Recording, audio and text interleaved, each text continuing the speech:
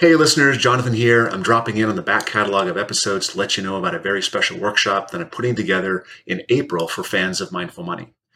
In this workshop, I'm going to be covering the path to financial independence, or what we used to call retirement. I want to show you how to create an income stream that rises to meet your rising cost of living and lasts the rest of your life. I want to show you how to build a simple, resilient portfolio that requires the least worry and effort. This is how I manage my own money.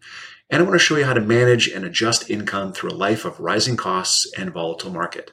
And as per usual, we're going to bring the focus back around to those things we know add to happiness and support well-being when you do finally reach financial independence. You can register at the link below, courses.mindful.money/mindful-retirement-review-workshop. Thanks. I hope to see you in class. I work with a lot of business owners, and a lot of business owners really struggle with this because you enter in one place and then you grow and you expand, but you never really step into who you've become. And so I'm merely showing people who they've become and inviting them to have that experience rather than who they were in the past. Do you think money takes up more life space than it should? On this show, we discuss with and share stories from artists, authors, entrepreneurs, and advisors about how they mindfully minimize the time and energy spent thinking about money. Join your host, Jonathan Dio, and learn how to put money in its place and get more out of life. So in this episode of the Mindful Money Podcast, I'm chatting with Leisa Peterson, who I've known for many years and admired for many years. She's the founder of The Wealth Clinic, author of the Amazon bestseller, The Mindful Millionaire. We've always had similar thinking about those places where love and money overlap. And so I'm just really excited to have her on the podcast. And Leisa, welcome to the Mindful Money Podcast. Thank you, Jonathan. I'm so happy to be here. So I know you've moved around a bit, so I wanted to check in real quick. Where are you calling in from now, and where are you connecting from? I am connecting from Sedona, Arizona. Yeah. And that's home now?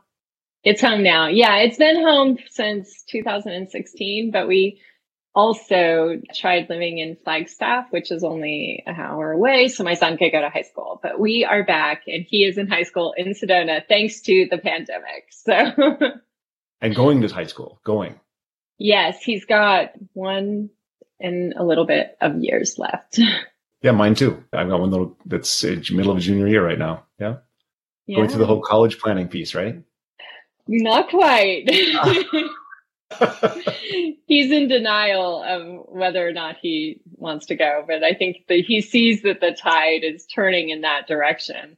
He doesn't want to figure out the rest of his life right now, so I guess it works to go to college.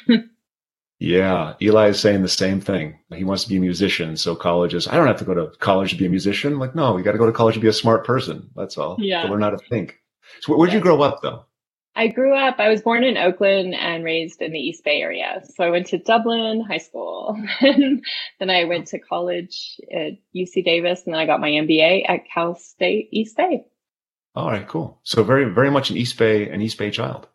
When I was growing up, my parents had a hair salon and a facial salon in Rockridge, Oakland. And so I felt like I could be in the suburbs, and then I could be really cool in Rockridge. And it was a really fascinating time in the 70s, late 60s and the 70s to be in the Bay Area. That's all I can say. Like a lot of change and and my parents were hippies, and we would go to protests. We would go to concerts. I remember waiting in line with my dad for 5 days to get front row seats to Bob Dylan concert. And we literally camped out at the Oakland Coliseum. My childhood was pretty cool. Yeah. So it's a perfect segue talking about the childhood, because I really want to know, first couple money lessons you learned when you were growing up in the Bay Area. I think that the lessons I learned were the opposite, what not to do versus what to do.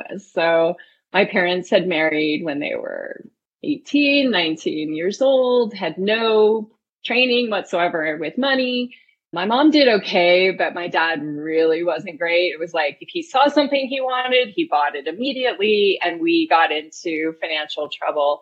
My earliest memories were about the struggles with money. And I think that what I learned was I don't want to be like my parents, and I'm going to figure this out on my own. And I remember when I was 7 or 8, I was like, I have to figure out how to get money. I mean, it's funny to be thinking about that young, but I just knew I wasn't safe in my home as far as money was concerned. And I remember back then you'd find these magazines and I would do mail order to like get things that I could sell door to door sent to me. And then I would show up and I would sell seeds, I would sell candy, I would sell lemonade, like whatever I could sell to make money. And I think that inspired me because I was like, this is something I can do. Like, I don't have to be dependent on other people. And that was a big lesson young in life. So our first conversation, I think it was after my book was published, I was on your podcast. And I think my first conversation, I remember we had this similarity because for me growing up, it wasn't so much that they were spending a lot and I was learning a lesson about that, but I had the same scarcity because we didn't have any money. So a little bit of background is neither of my parents had a real job, like a steady income from my age 3 to 15.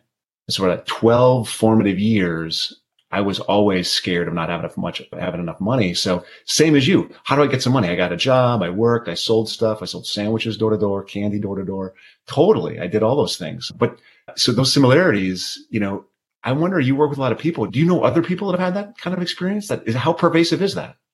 It's not that common. However, right now I'm doing a live keynote and I'm going to be talking about flow. And I've been doing a lot of research about flow recently. And one of the things that I came across is that so a lot of times it's like athletes will reach these extreme states of flow in what they do, or business leaders, who kind of have a book come out of them and all of that kind of stuff. And what I think is fascinating is the research shows that people who go into flow like later in life or kind of go on to achieve a lot in the same amount of time that anyone else have had really tough childhoods with a lot of stress and trauma. And there's a tendency to seek out, like, you have to control your destiny because your destiny is not going to just deliver itself on your front porch. And I just totally relate to that. So I help a lot of people who haven't had the experiences with money that I have had, where I've always figured it out. I've always done really well. I've become a multimillionaire without actually making a lot of money, but just being really smart with it and turning it into more.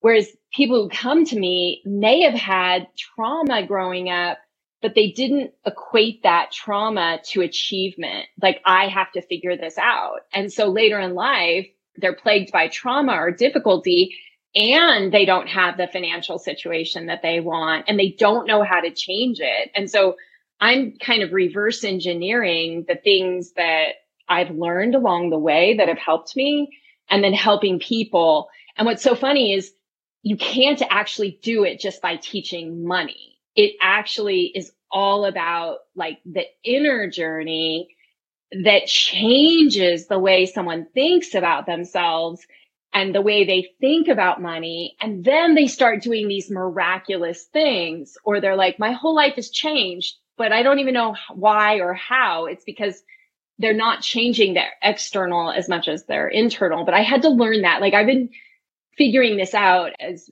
we may have talked about. Like, I started teaching meditation in early 2000s. I've been trying to figure this out for 22 years. This has not been a quick fix. Can you give us an example of one of those things that people one of the traumas, what results internally about that trauma, from that trauma, and then what's the solution for it? Sure. I think that one of the most common things, and I was just listening to someone right before this conversation, people end up getting a belief about themselves, even if they're like world class in the field that they study or that they operate, but they get a belief about themselves of not enoughness, not good enough. I'm good at this, but there's all these other things I'm not good at. And that can translate into our relationships, right? Into the work that we do, into how we are with money. And so that belief system is difficult to change. It is really deeply rooted inside of how we identify ourselves, how we see ourselves in the world. And so I like to take on big problems. So what I think is first and foremost, the most important thing is that you can't just like tell yourself affirmations or read a book to change how you feel about yourself. What I have seen is you actually need to be in the presence of, a mentor and a group of people who are shifting that at the same time. You have to be in example of it, like on a regular basis. But many of us, not without realizing it, have surrounded ourselves with people who have that same belief. So there's never a reinforcement that you are enough.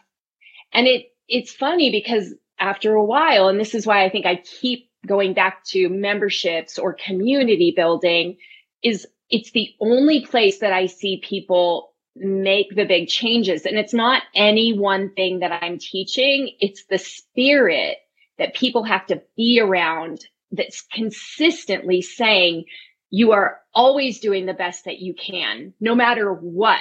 Like, no matter what, you're doing the best you can. And I feel that way about myself. And I am encouraging people to question every assumption other than that, to the point after a while, they're like, oh, this is a story that I've been telling myself that I had control about what was happening. I'm telling myself I wasn't enough.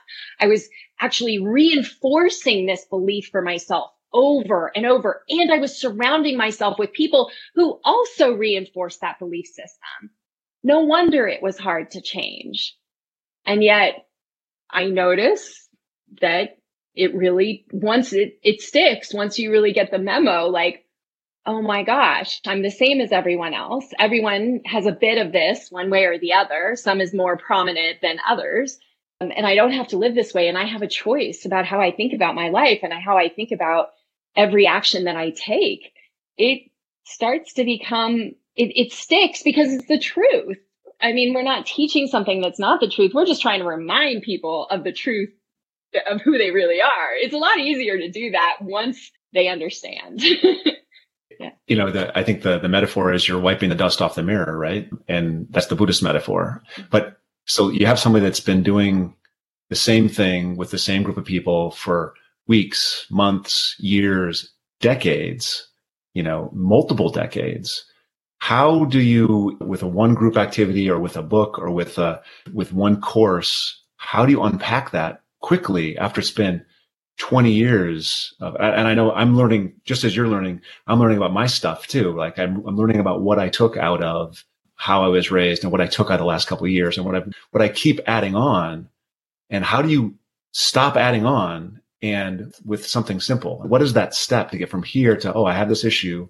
I now see the issue. I can't just take a course and solve that. It's now a lifetime of unpacking and not fixing, but making better choices. Yeah. Making better choices. Yeah, you're right. There is the I Prosper process that takes people through that longer experience of rediscovery. And I think that's the journey people go on in my book. But I'll give you a very specific example. Again, just got off a call with someone, and she's going through this process, and she's been doing this work for 5 or 6 months. And she comes at it from a very scientific, she's a scientist, like PhD scientist, which is always like the coolest thing, because like what we're doing is not absent of science. I just don't necessarily focus on it as much because it's not my background. But when the intersection happens, it's really magical. The thing that we just talked about, and I could just witness what was happening for her, is there's one way that she's been positioning herself as a consultant for 20, 30 years. And I invited her to give herself a promotion. And I started talking about like, here's your bio and here's the bio who I think you are. And I said, at first it might feel like I'm lying to you because you're not giving yourself permission to step into who you really are.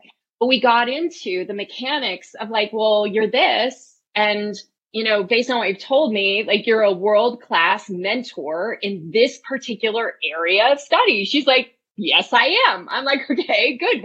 It doesn't feel like you're lying anymore. But by the time we're done with that, she's looking at this going, that is me. But I would have never given myself permission for that promotion. And this is something I work with a lot of business owners, and a lot of business owners really struggle with this because you enter in one place and then you grow and you expand, but you never really step into who you've become. And so I'm merely showing people who they've become and inviting them to have that experience rather than who they were in the past. You're holding up a mirror and saying, look at this great person you are. Do you not see yourself? I mean, that's awesome. Yeah. And that gives them, like you said, the permission to see themselves in the way that you see them. Yes. And I love the context of both business and money, because it's one thing for us to be like, well, I'm that, but it's a whole nother game to be like, I'm going to put this out there to everyone I communicate with. Like, I'm going to take up more space because I am enough, because I see the value that I'm creating in the world. And that starts to create feedback loops, because the business or the money starts to come in, but it's fueled from this sense of self that is not like prideful, but just fully enveloping the life and the care and the compassion and the love that we bring into what we're doing. Like, it's a much fuller experience than most people give themselves permission to live. And I think part of the reason I can do this so well is because I didn't have anyone doing this for me. I kind of had to figure it out, because I don't think a lot of coaches realize the power that they have to change someone's life by that mirror. And I'm just a really good mirror. And I had to learn that it was actually that helpful. I didn't know it would help people as much as it does now. I had to try it and see. So I'm imagining you just didn't one day wake up and say, oh, I can be this great mirror. And I read a little bit, and I've heard a little bit. I've heard you speak before, but could you just kind of go through your career development? I mean, how do you get to where you are? My career development. So I finished my MBA in 92, worked for all kinds of big brands. I worked for State Farm Insurance as my first job out of my MBA program. And one of the interesting stories that happened with State Farm was I got married to my husband, and about 6 or 7 months later, I got a job, and he lived in Redding, California, and we had built a house there. And then about 8 months later, the Northridge earthquake happens, and State Farm is in desperate need of people. They were trying a new program because they had had such a bad time with the previous hurricane. I think whatever had happened before 94. And I was like, it'll look really good if I volunteer to go to disaster, work there for 6 months. And I said, but they're not going to pick me. And like 5 o'clock that night, I show up and I'm like, I leave at 6 a.m. tomorrow. I'll see you in 6 months. He's like, what? You said they weren't going to pick you. I was like, they did. And I'm going, So 6 months, I got a very high profile, 1,000 claims with some of the most famous people on the planet in Studio City and Toluca Lake. And I was responsible at all of 25 or 26 for millions of dollars of earthquake damage claims. I became a really good negotiator in a very short amount of time with that experience. And it helped me start to really understand the differences between the wealthy and those who didn't have money, and like how wealthy people managed, their homes and their affairs and how they showed up to their lives. It was absolutely amazing. And I think it gave me that seed that I was like, well, if all those people can be millionaires, why couldn't I be a millionaire? Why couldn't I do this? They're not smarter than I am or what have you. And I came back from that and ended up going into marketing with a different company, insurance, then got recruited to Wells Fargo, where I spent the next almost 17 years working in various capacities. And at one point, pretty early at my Wells Fargo tenure, I found myself 3 or 4 people from the top of the whole entire company, which was just unheard of. But it was like a series of events that gave me this huge opportunity. I was managing teams of 60, 70 people. And again, just I was good at it, but the corporate world was not the place for me to be. And I walked away from a huge job. Nobody ever walks away from these jobs. I walked away and became a mortgage banker with Wells Fargo because I couldn't handle the corporate politics and the stuff that was going on. I was a mortgage banker and underwriter for several years and became a financial advisor. And in 2014, I was like, I'm done with all of it. I am out of here. I've got my CFP. I have a book inside of me. I'm going to go tackle the world and teach people about their relationship with money. And yeah, that was 8 years ago. Yeah, 2014. Yep.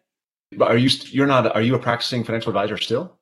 No, I left I decided to keep the CFP because it keeps you, fresh with what's going on and how to advise people in that way, but not more from the governance of like, how do you create a financial plan for yourself and tie it into the things that people need to be thinking about. But I love not having any products or any, I love that part of it. It's really fun because I feel like I can point people in different directions and it works for me. And I can focus more on the inner experience. And it's funny, I've been blessed with great clients. So I had this client came up to me, pretty much the last live event that we hosted for clients. They came up to me and said, this is late 2019, early 2020. I don't remember. But he came up and said, oh, Jonathan, I get it. You don't manage portfolios, you manage people. So you've actually just kind of shed the product, the portfolio part, and now you're just working with people, which is, I think, is magnificent. Yeah. And we're not going to get into it today, but, on an outside conversation, I'd love to hear how that works, in terms of, you've got podcasts, you've just published the book, it's a bestseller. And so you're out there. I know you're at the FIRE community, you're doing public speaking. So I love what you're doing. You're helping people on the ground, doing the things that they need to do in the most important parts of it. And you mentioned this earlier, we all have some kind of a trauma. You use the word trauma. And the first time I heard the word trauma used in sort of a financial setting was in Oakland with ESO Ventures, which is a group that I work with. And this woman said, hey, I see that you're a financial planner. Do you do anything with trauma? And I was like, what do you mean? How do they go together? I didn't, this was like just a few years ago. I didn't grok it. I couldn't understand what she was talking about. So could you just kind of touch on that trauma and how trauma affects our financial success and our financial worlds? Yeah, there's so many different entry points with this. I'm just thinking about even, there was this study done with Kaiser Permanente way back. I remember the dates, but they studied like 14,000 people and they noticed that the more incidents of like adverse childhood experiences. So this is going back to, 0 to 18, let's say, the more adverse experiences a childhood had, the more likely they were to have problems in relationships, with addiction, with health issues, with financial matters. Like they could see the relationship based on the questions that they were asking people. And like they were looking at it from a health perspective, but it turned out that it affected like incarceration. Just like the list was long of all these things. And that was really helpful for me because at that time, when I first came across that data, I knew beyond a shadow of a doubt intuitively after working with so many people for, 25 years with them and their money, that people who had had a lot of trauma early in life seemed to have it come and affect their money. Now, it was one of two ways, and this is where I get into talking about scarcity. One way is that they're so consumed by it, like me, like I was, that they'll sacrifice the quality of their life and all for money. Me too. I did that. Yep. Yep. And then, or there's the other side, which it's like, it's always in a mess and they can't get themselves out of it. Like it's one of two extremes. And the one that nobody complains about are the people like us, like people like, oh, well, what's the problem? You have money. It's like, well, you don't know, like probably all the divorces and all the broken relationships with children and the parenting skills that suffer because of your hierarchy of money and relationships. Like those things are really serious and they have an impact in people's lives. but nobody cares about it because our society acts like if you have money, everything's awesome.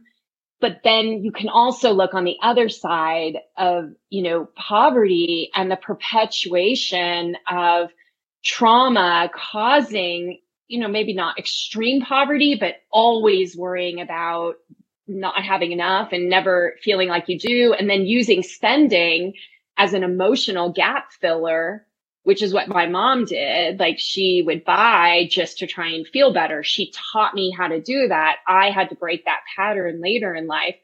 But I guess my response is that I think my work is trauma informed, not because I'm a psychologist, but because I'm a person of a school of hard knocks, and I witnessed bad behaviors being shown to me, and then I would do them and they would cause problems, and I had to break that cycle. And so I see a lot of people come to me where they've done therapy and it's been very helpful for them. But the therapist, if they don't have a background in money, then it's tough for them to help them with money or making the links between, like, what did this thing that had to do with my childhood have to do with what I'm doing with money now? And I just have seen it so much that I can be like, hey, these are connected, it's not arbitrary, and there's some things that you can do about it. And so in addition to breakthrough work, which is kind of sounds a bit woo-woo, but it's really about forgiveness. I mean, it's not woo-woo. It's like forgiving yourself, forgiving your family, forgiving everyone.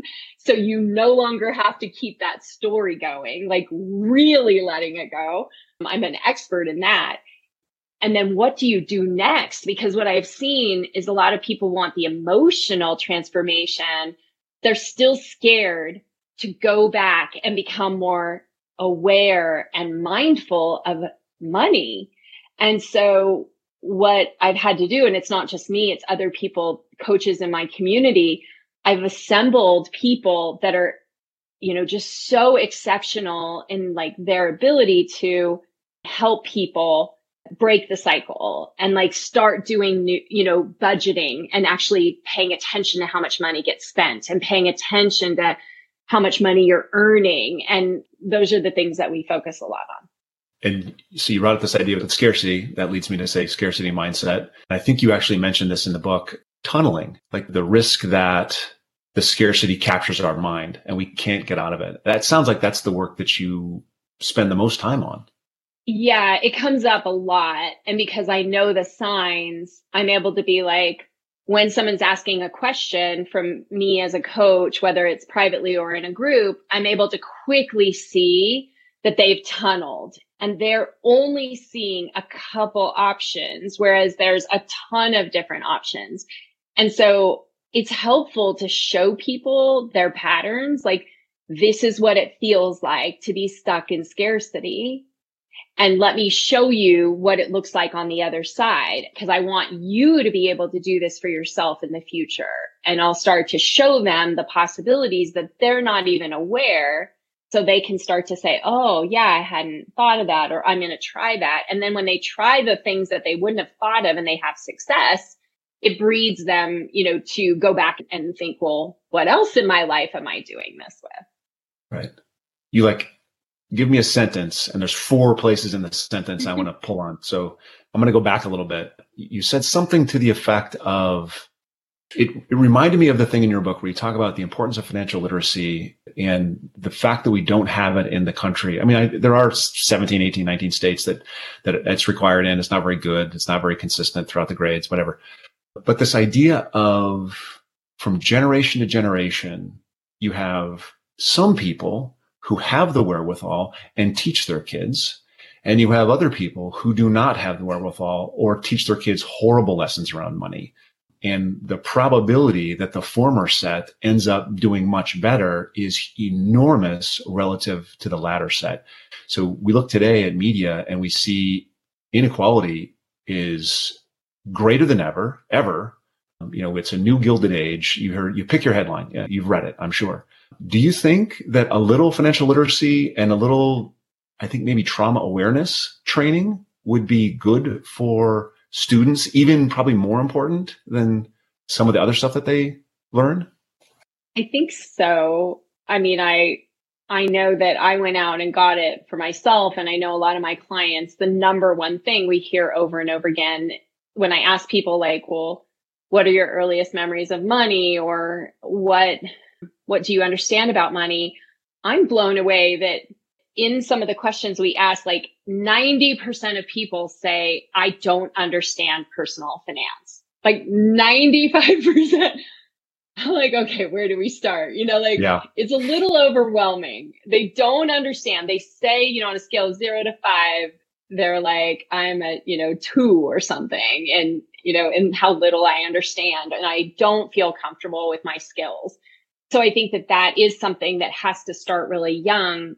But I would also say just as important as the financial training also would be skills to help young people know that, I read somewhere, it was like, on any given day, we're going to have 5 events that occur that are going to be upsetting to us in some way, shape, or form, that are going to derail us. Like 5 things that are like, oh, we have to pivot or do something different. Like, to me, if we were to teach, what do you do when things don't work the way that you wanted, the resiliency would come first and foremost, because I think that because we're not teaching that, then you have money, which is always seeming to go something wonky, no matter who you are, no matter how much you have. I want everyone to hear you. Like, it's just wild, the things that happen, and I'm a multimillionaire and I'm like, what else is going to happen? Craziness. But if you were to teach kids from a really young age, and every year they had to go through like resiliency training where they learned how to pause, how to think about the various options of how they're going to respond and like breathe. And I mean, just basic stuff that we all need as human beings. And then you taught money, like that would be the ideal situation. Yeah. I cannot agree more. I think we might get more financial literacy training. I'm not sure we're going to get a lot of mindfulness training in the schools. I think teachers are a little bit overwhelmed as it is, but yeah, I totally agree. And have you done that with your son? So my kids, we're so unusual, I think, in the way that we parent, that it's hard to know what it is. Like, my kids are amazing. They don't sit and meditate, but everything that we've taught, eventually they seem to want to do. But I have a 24-year-old and a 17-year-old. And yeah, they've never been forced to like meditate. My parents did that to me, so I wouldn't do that to them. But they are the most balanced, self-regulated people. And they speak their feelings and their emotions so that I have the good grace of being able to be like, oh, wow. I'm like, I'm still learning these things now at 55 that my kids do on a regular basis. And they're like, why are you raising your voice? And I'm like, oh, because I need you, obviously, to help me.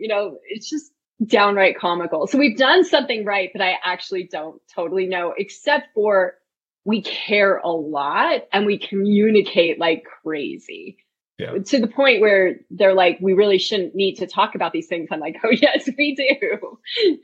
It doesn't surprise me in the least that your kids would be somewhat emotionally balanced. Like, it doesn't surprise me at all. So you can pat yourself on the back, even if you don't know. That's the vibe you give off. So I think that the vibe comes, I believe.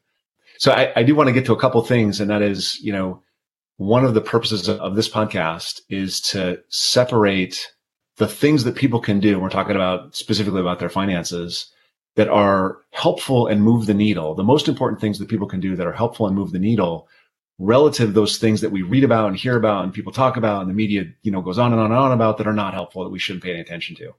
I'm just wondering, when you're working with clients, do you see a couple things that stand out as, hey, these are things you got to do. These are things, hey, better off you ignore. Yeah. I'll go really bold, and this is and maybe controversial, but it is one of the things that has changed my life, and I can't help but want to talk about it. So one of those things that I think makes a huge difference is having some kind of basket strategy around the money that's coming in and where it's going. And the percentages we can figure out what works for us. But the one that I want to talk about for a moment is this goal that could easily take, and it took my husband and I think 10 years to get there. So this is not instant gratification, but the idea that you could have all of your necessity expenses at less than 50% of the income that's coming into your home is like a game changer. And like, if you can aspire to that and you can dream around that and you can finagle a life where your necessities, right? So what is that? Housing, transportation, food, everything that you need to live your life at the style that you wish could be less than 50%. Then it gives you the luxury of having that, 15%, I'd like to say, to invest, whether that be in the, stock market or real estate or whatever it is. And then you get this time to focus on, well, maybe I'm going to spend 10% on fun and 10% on personal development. And like, I just don't know how people do it. I feel like, because I have been living this way for a really long time. And I think I set that goal early on of like, what's the combination to get there? Do we, we just don't spend a lot of money. So it's not as hard for us to achieve that goal. But the freedom that you get by setting that goal is just such a game changer. And I wish more people talked about it. Is that bold? Yep. I know it irritates people. I think more people should talk about it. I don't know about the exact percentage, but less spending per unit of income is better, period. That's the only way you build the asset that lets you live off it later. Like that's the only way. Less spending per unit of income. 50% is bold. That's bold. It is bold, and how expensive it is, especially for young people. But the other piece is that it's giving us the ability to have so much discretionary. It's not that we're going to save 50%. Like it's about choice in like the things, because I think the idea and what we teach in my programs is how can you spend lavishly on the things that are the highest value for you and strip away everything else that isn't that. How can you get around that? How can you cut out that stuff that is not of your highest and best, purpose-driven, life-supporting stuff? That's when things start to change. Because the budgeting, man, just to like save money, I have been in those phases. That's not very fun. It's not a long time lifestyle, so yeah. It's like budgeting from a scarcity mindset versus budgeting from an abundance mindset. I'm budgeting so that I can spend the money on the things that I really, really want to spend the money on, right? It's what's the purpose of your budgeting? Is it just to cut or is it to enable? Like it's beautiful. I love what you're saying there. I love it. It's fantastic. And I would expect nothing less. What about some things that people hear about? Media talks about it, other pundits talk about it. It's just doesn't really move the needle. It's not really beneficial. You can kind of ignore it. Name names if you like. Yeah, right. Well, there's the whole coffee thing. Some people, right, love their coffee. And I have gone through phases where I love my coffee. And I think here's the other thing about coffee or something else that we enjoy. Like my love-hate affair with coffee is that there's also an addiction there that I have to watch. Like I notice that I just want it the next day and want it the next day. So like, even though I think it's something that's really important, what's the motivation underneath it? So I feel like it's the problem that we have is this internet filled with all these like 5 steps to this and 10 things you do here. And none of them are asking like the deepest questions, which is, can you please prioritize your values? Can you set aside some time to get crystal clear about what your values are and in what order are they important to you? And then create your life around those values, because I promise you, you will be a lot happier, maybe not month 1 or 2, but after a while, when you break the addictions, you question the assumptions, you'll start finding out like what really gets you happy. Most people don't actually know what brings great happiness into their lives because they haven't given themselves the time to know and to test and to be like, oh, I thought that was really important to me, but it turns out it's not. Sometimes we have to go do things to find out how they rank, but at least you're asking yourself. So I'd say I don't like all of that quick fix kind of stuff. I'm in it for the long haul, and questioning your assumptions about what you value is probably a good place to start. That's great. I think that what my experience was last year was, I talk about this. My stage presentation is probably the exact same as your stage presentation. Different specifics, but the idea of know what you want and then go after that. Like, that's very simple.